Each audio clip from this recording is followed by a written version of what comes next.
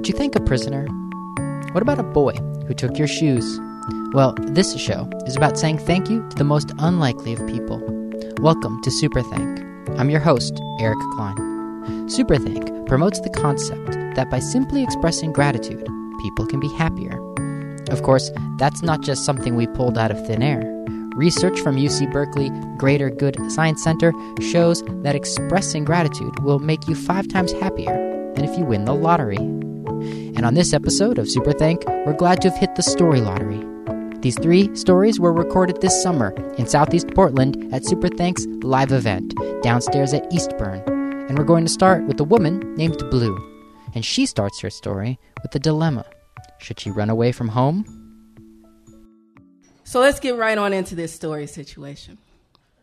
I ran away from home when I was, let me think, how old was I? 30. And just like every recent PhD student who is disgruntled with life and deflects from the Midwest, I put on my blindfold, I got out a map and a dart gun. I aimed high and shot Seattle. But I couldn't afford it, so I moved to Portland.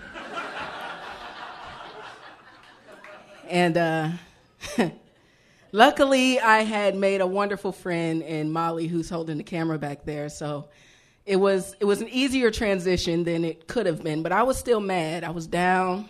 I was mighty low. I was depressed. I was cynical. I was skeptical. I was an artist. I was just mad at the world. So I went where I thought I could go to find black people, which was Northeast Portland. Go figure. So I just so happened, though, that on the corner of Killingsworth and Martin Luther King at the time was a bookstore called Reflections, where that was a black-owned bookstore. And, you know, when I go to a new city, I'm like, where are the black people? And so I went where the black people were, so I thought. But at the time, you know, they were selling black books. They were selling bean pies. They had ginger juice. And I walked in there and I met a guy by the name of Reggae Bob. Now, when he told me that his name was Reggae Bob, I was like, here we go with some more of that old bullshit. Reggae Bob. That's not your name. And he said, what's your name? I said, Blue. So we hit it off. I come to find out he's not your average wolf ticket seller. He was actually a really cool dude. He worked at the bookstore. Every time I asked for ginger juice, he made it really super strong for me. He told me about all the stuff that was going on in the city. He told me about the history of the city. And I would just go to the bookstore and I would just sit and rap with him. And lo and behold, Reflections closed. And so I lost Reggae Bob. And I was feeling like, man, finally I'm feeling this opportunity to be something other than depressed with another human being, and gone. Like, this life sucks. This life. So, you know, I'm like, I don't know what I'm going to do now. Nobody likes me. I don't know anybody here. You know, this is playing my head. I'm kind of crazy, so, you know. And then out of the blue, Reggae Bob calls me. Hey, do you want to go to Salem Prison with me to perform for the inmates? And I was like, word? Yeah, I want to go to Salem Prison and perform for the inmates. Look, if somebody called you and was like, you want to go to Salem Prison to perform for the inmates, what you gonna say? No? You say yes. And you get your strings changed on your guitar and you show up at Salem Prison, or at least you show up at the house on time so they can pick you up and take you to Salem. You don't just show up at Salem Prison. But anyway, so he picked me up. He drives a cab, so that was like the thing that he did. And he's still driving a cab around there somewhere. You might run into him. You might ride in his cab one day. So Reggae Bob picks me up at the house, drives me to Salem Prison. Of course, there's this ton of rules, you know, because you can't just go into a prison. You have to wear certain clothes. You have to act a certain way. You have to say certain things. And, I show up at the prison. They take my guitar. They take my guitar case. They, do all their little special checking on it. And they paint it down and they send it through a little machine and they do a little thing and all this kind of stuff. And I'm like, ah! And so I get into the prison. I'm in the room with all these inmates. It's just a big cafeteria. And I get on stage and you're not supposed to ask them what they did, right? That's just it. Tons of rules. If you ever find yourself at a prison performing,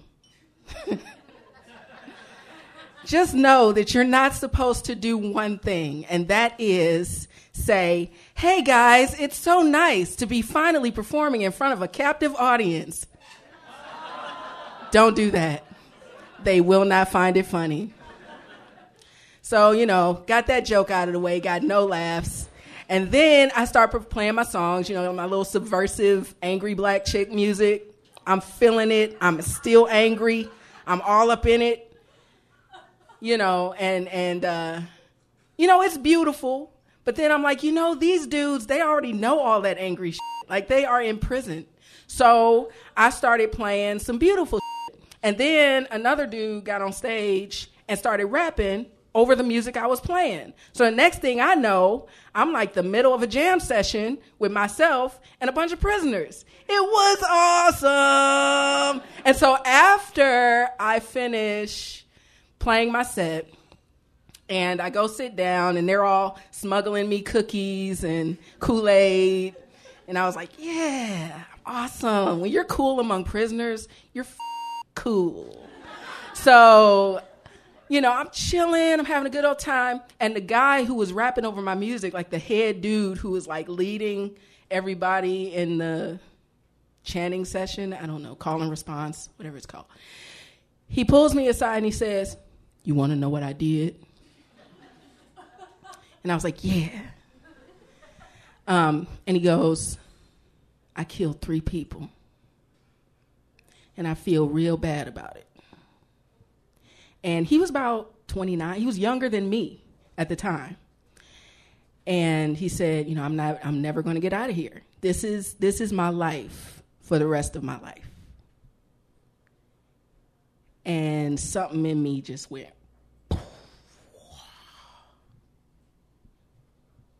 I just finished grad school. I got a PhD. I can play a guitar. I can speak a few languages. People may not like me, but I don't give a shit. And I'm free. We's free. Like, what problem could I possibly have? What problem could I possibly have? You know what I mean? And he just broke down the details of it. It was gruesome. He's never going to get out. He's still in there today. And I'm free. Well, when I walked out of that prison, I kind of had a new outlook on life. And I didn't tell anybody, but deep down inside, I knew that something deep inside of me had changed. And I realized that all this depression and cynicism, it was fun. It was cute, maybe sometimes, but it was useless. So I decided to live my life. And so I talked to my partner and, we decided to make this life thing happen. We're starting an artist retreat in Hawaii. I wrote a book. I'm putting out music all the time. I'm here speaking in front of you beautiful folks. And it doesn't matter what anybody thinks about it. I was free. I can do whatever I want to do. And that's a huge privilege. Doesn't matter who's talking to me right now. If you're outside of prison walls, you're privileged. I don't give a who you think you are, what you think you went through, what you think your problem is. If you can breathe air outside of prison walls, you are privileged. Take advantage of that. Live your mother life. So I would like to thank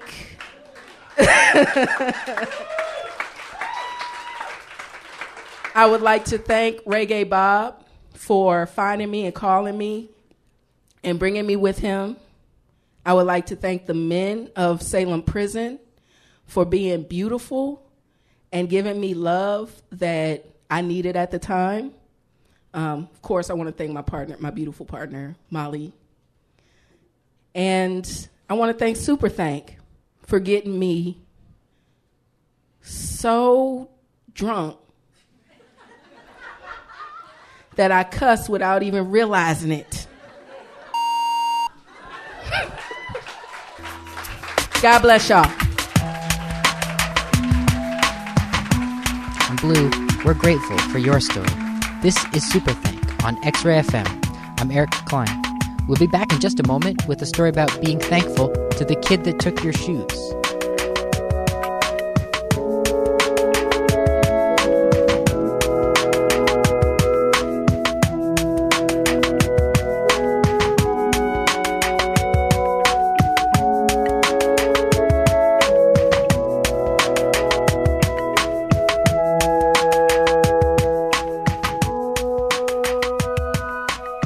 Welcome back to Super Thank. I'm Eric Klein.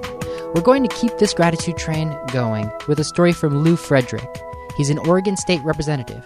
He also used to serve on the Oregon State Board of Education, but before all of that, he was a child growing up right at the center of the civil rights movement of the 1960s. And he tells us in this story why he's grateful about the boy who took his shoes. I started thinking about this particular idea, and what came to my mind was, frankly, when I was 12 years old. Now, for a lot of folks, that's not real clear what that means, but for me, at 12 years old meant that I was in the middle of civil rights movement. 12 years old was when I was, every other weekend, I was marching. I was getting things thrown at me. I was doing all sorts of things to try to make things better in the South and in the rest of the country. My playmates were Marty Yolanda and Dexter King. My next-door neighbor was Julian Bond. I was constantly walking along with Andy Young on one side of me and Jesse Jackson on the other. It was a matter of knowing a lot of different people who are now icons, but were just neighbors for me. They were the folks that I played with. That was Dr. King would tell us to quit running through the house and to turn down the music. That's the kind of thing that I got a chance to know. But I started thinking about this, and frankly, I want to thank those folks, but I want to tell you a story about someone else I wanted to thank. And that's a bit of a different kind of a story. I first have to tell you a little bit about my family. One of the things that happened with my family is that I have family at both ends of the economic spectrum. I grew up with folks who would go to Martha's Vineyard every summer, and for those of you who don't know what Martha's Vineyard and the impact of that's pretty the high-income African-American communities have been going to Martha's Vineyard and a special section of Martha's Vineyard for 120, maybe 130 years. Look it up, you'll find an interesting set of stories about that. And they were also folks who were doing very well in New York and Philadelphia and St. Louis and New Orleans and other places. They managed to do very well economically. And so even though they were dealing with Jim Crow when they found themselves on a bus or on a train or trying to get gasoline at a gas station or in restaurants and motels, they still were doing pretty well. Then I had other folks who were the other end of the spectrum. I have lots of relatives who were sharecroppers. Most folks don't understand what sharecroppers are. It sounds like an easy sort of thing to describe, but quite frankly, what we're talking about is folks who were now being officially paid even though they were still being slaves. They would work. They would live on the farm. They would live on the and try to make sense out of that. They would get 50 cents a day for picking cotton. How many of you have ever picked cotton? Oh, one person. All right. Well, you know what I found out. At age 8 years old, my father decided to let me know, to have me take a look at what it was like to pick cotton. Picking cotton means that you are pulling these burrs, these soft things, supposedly, off of the plant, but there are burrs and spikes within the plant. And the cotton plant is about yay high. So at 8 years old, I was relatively close to it, but the adults were struggling to deal with this, and you're dragging a bag behind you. And so you drag the bag behind you, and you pick, and you try to throw it into the bag, and you get to the end of the row, and you turn and come back. When I came back, I said, "Dad, I really don't want to do this anymore." And he laughed. I actually told him this story about a week ago, and he laughed again because he remembered how upset I was about it. This made me clear that I was not going to be picking cotton as a youngster, as an adult. That was not something I was going to try to deal with. But picking cotton is something that my relatives did all the time, and that's how they made their living. And I was visiting relatives in Mississippi about 10 years ago for a family reunion, and some of them are still picking cotton, although they're not able to pick cotton that much anymore because now it's all mechanical.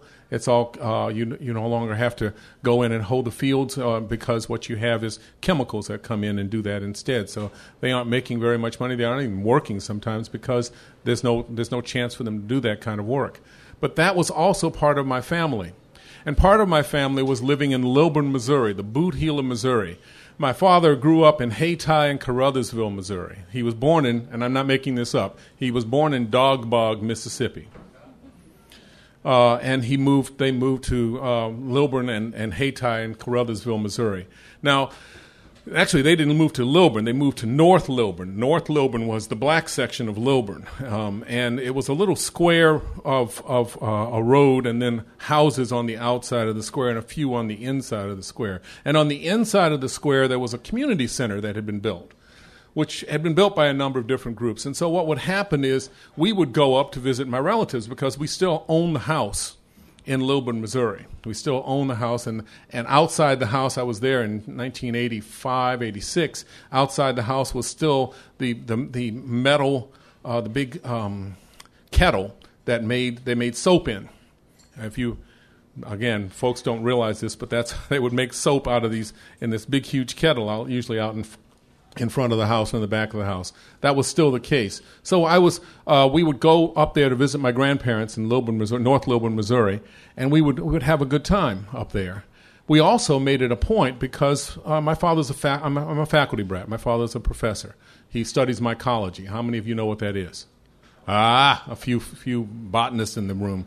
My father studies slime molds, wheat rust, and Dutch elm disease, among other things. And all sorts of other rusts. And he's 91 years old, and he is still publishing and still doing research and still teaching, and apparently exhausting the poor undergraduates at Tuskegee University by walking along, telling them they're complaining that he goes too fast at age 91.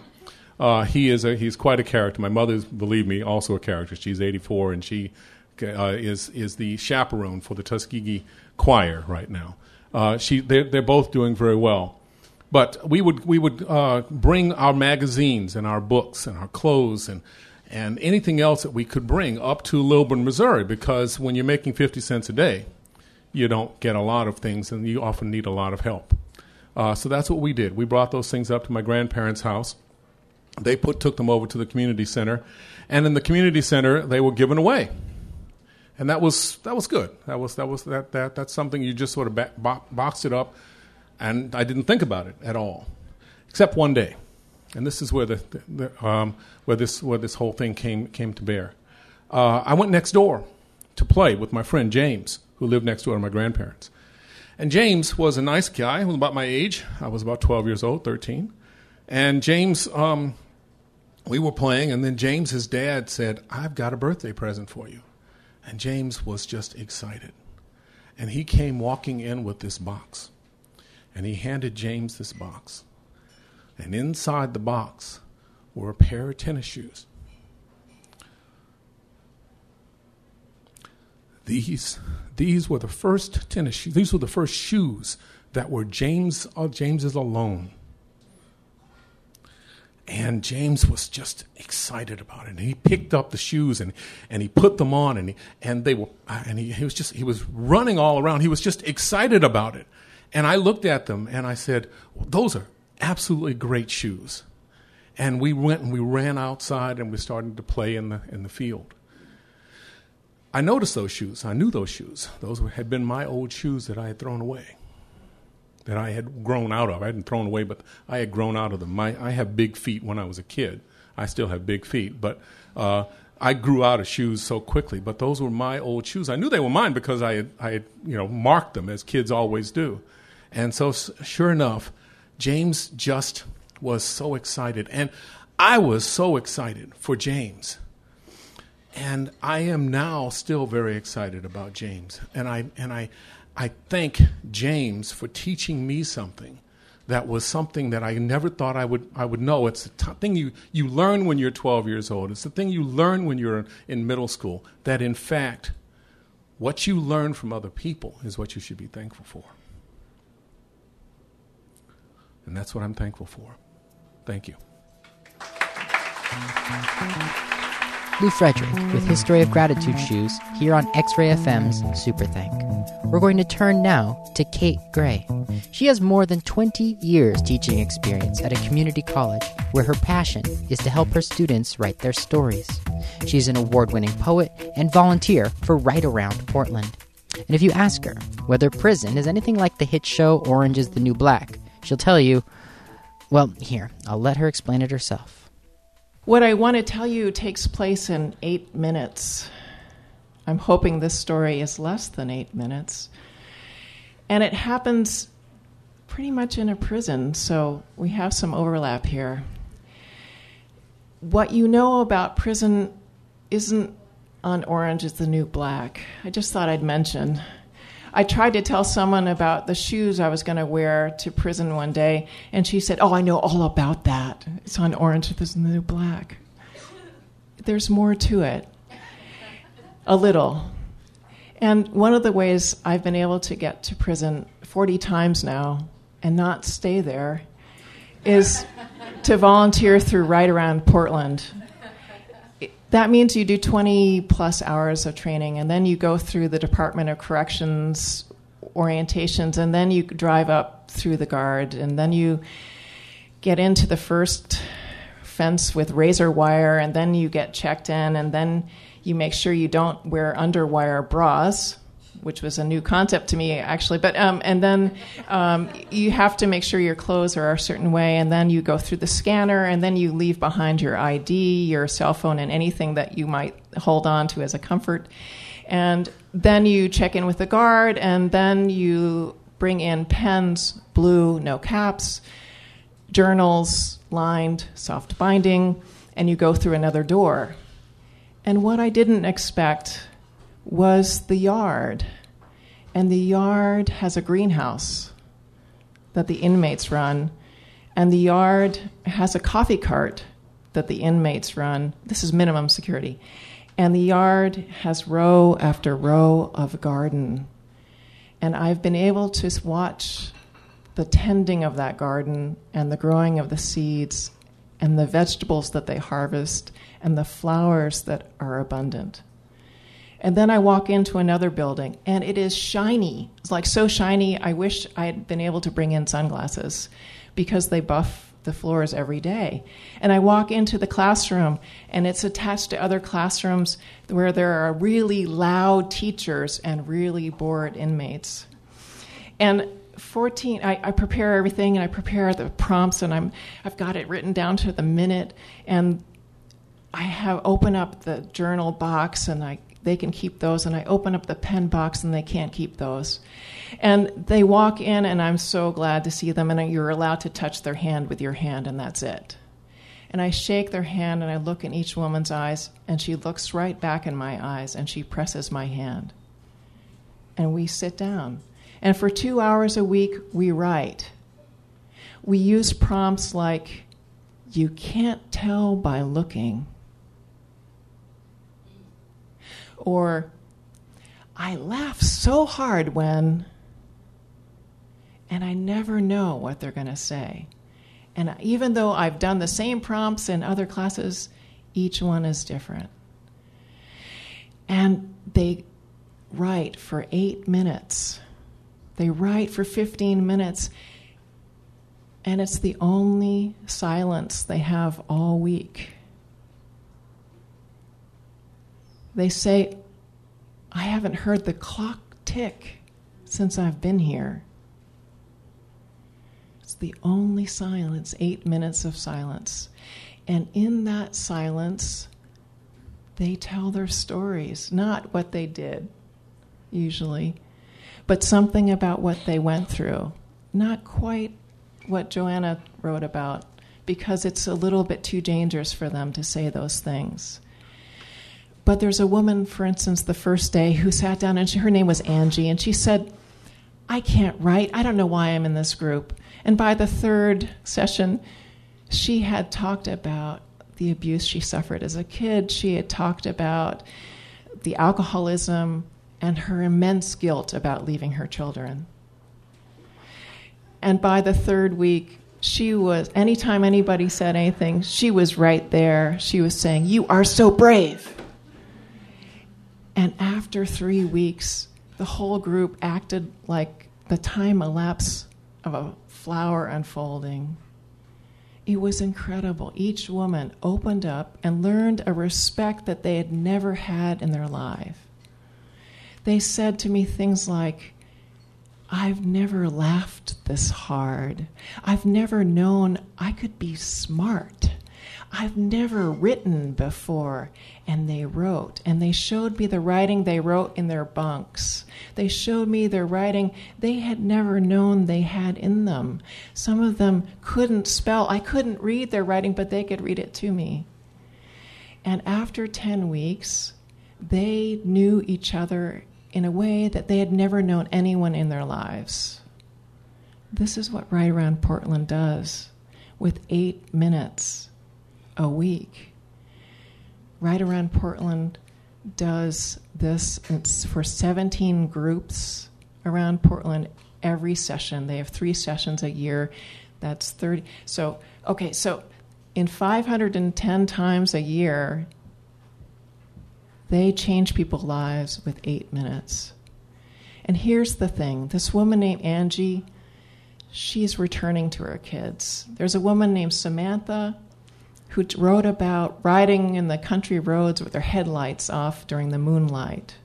There's another woman who wrote about climbing up to a mesa so she could draw by moonlight and see the desert that way. They wrote about things that weren't just tragedy, and I've never laughed so hard at some of the things. And sitting around the table one time after 8 minutes, I looked around the room and I thought, I've experienced all of these things except the thing that got them incarcerated. And I realized I've never been so safe. And what was it about prison that helped me be safe? And part of it is that my past didn't matter. Their past didn't matter. Here we were writing together and creating stories. And that's all that mattered. And I just want to thank Right Around Portland for letting me be the best self I've ever been, to be a viaduct for something so much bigger than me, something I can, like writing, someone's stories that flow through because you give them silence, you give them safety, and you give them respect. That's all that we need to find community. I just want to thank you. Appreciate it. Kate Gray's first full-length book of poems is Another Sunset We Survive. She's a volunteer with Right Around Portland. That's it for this edition of Superthank. I'm Eric Klein. You can find us on the web at superthank.org. Call us and leave a story on the voicemail, 503-610-0855, 503-610-0855. Our next live storytelling event is in Portland in September. You can find out more and stay up to date on our Facebook page. And of course, thank you for listening. This is X-Ray FM.